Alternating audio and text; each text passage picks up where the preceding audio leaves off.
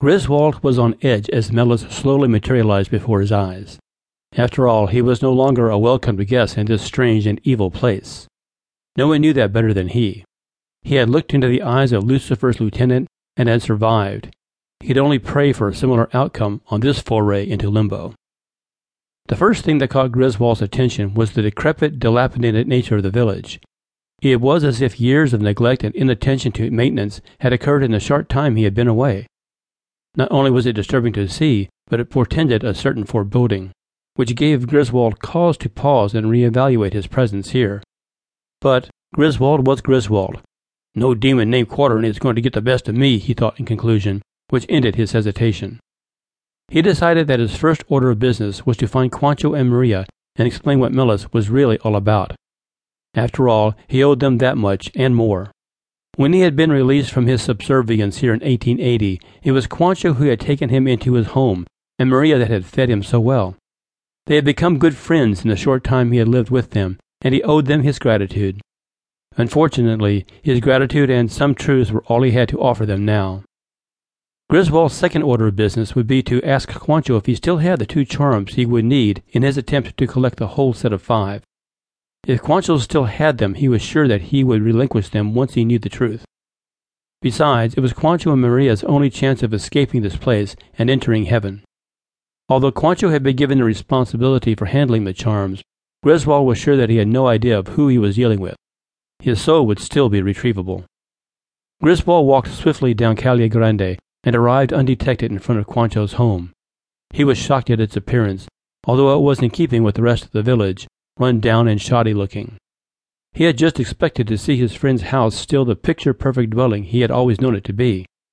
The house itself had always been Quancho's pride and joy, the garden, so meticulously kept, Maria's.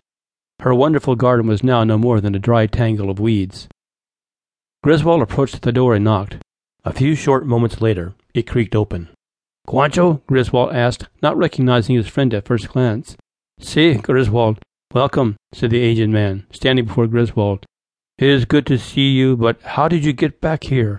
I saw you expelled by Quadrant just before the retribution began." "The condemnation, Quancho. It's not retribution, but condemnation."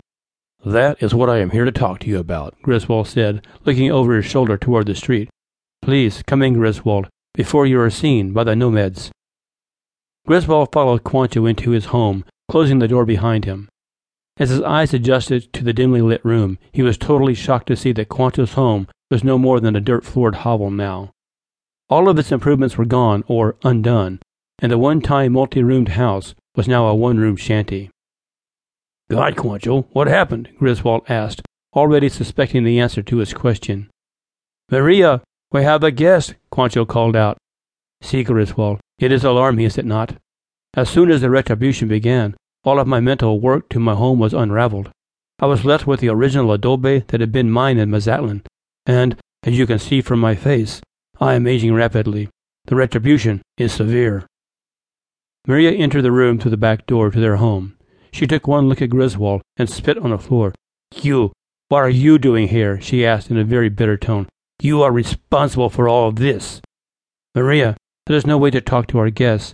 Our friend," Quancho admonished. "Friend? He angered Quaternae, and now we grow old in this dump of an adobe that was once our beautiful home. He is no friend of ours," Maria snapped. "He is responsible for the retribution." "That's what I'm here to tell you about, Maria. Quancho, it's not retribution. This was always what was to come sooner or later. The nomads are not space travelers seeking safe harbor. They are demons from hell seeking souls. They are soul snatchers who rush to the newly dead in an effort to arrive before the angels. If they are successful, they trick the newly dead into colonization and erase their victims' memories of their own deaths. Then, as if that weren't enough for them, they trick the now walking dead of the colony into seeking out more souls for them, as you did when you began abducting people on the Sonoma. It's all part of their sinister master plan." Quancho stood looking at Griswold with great concern on his face.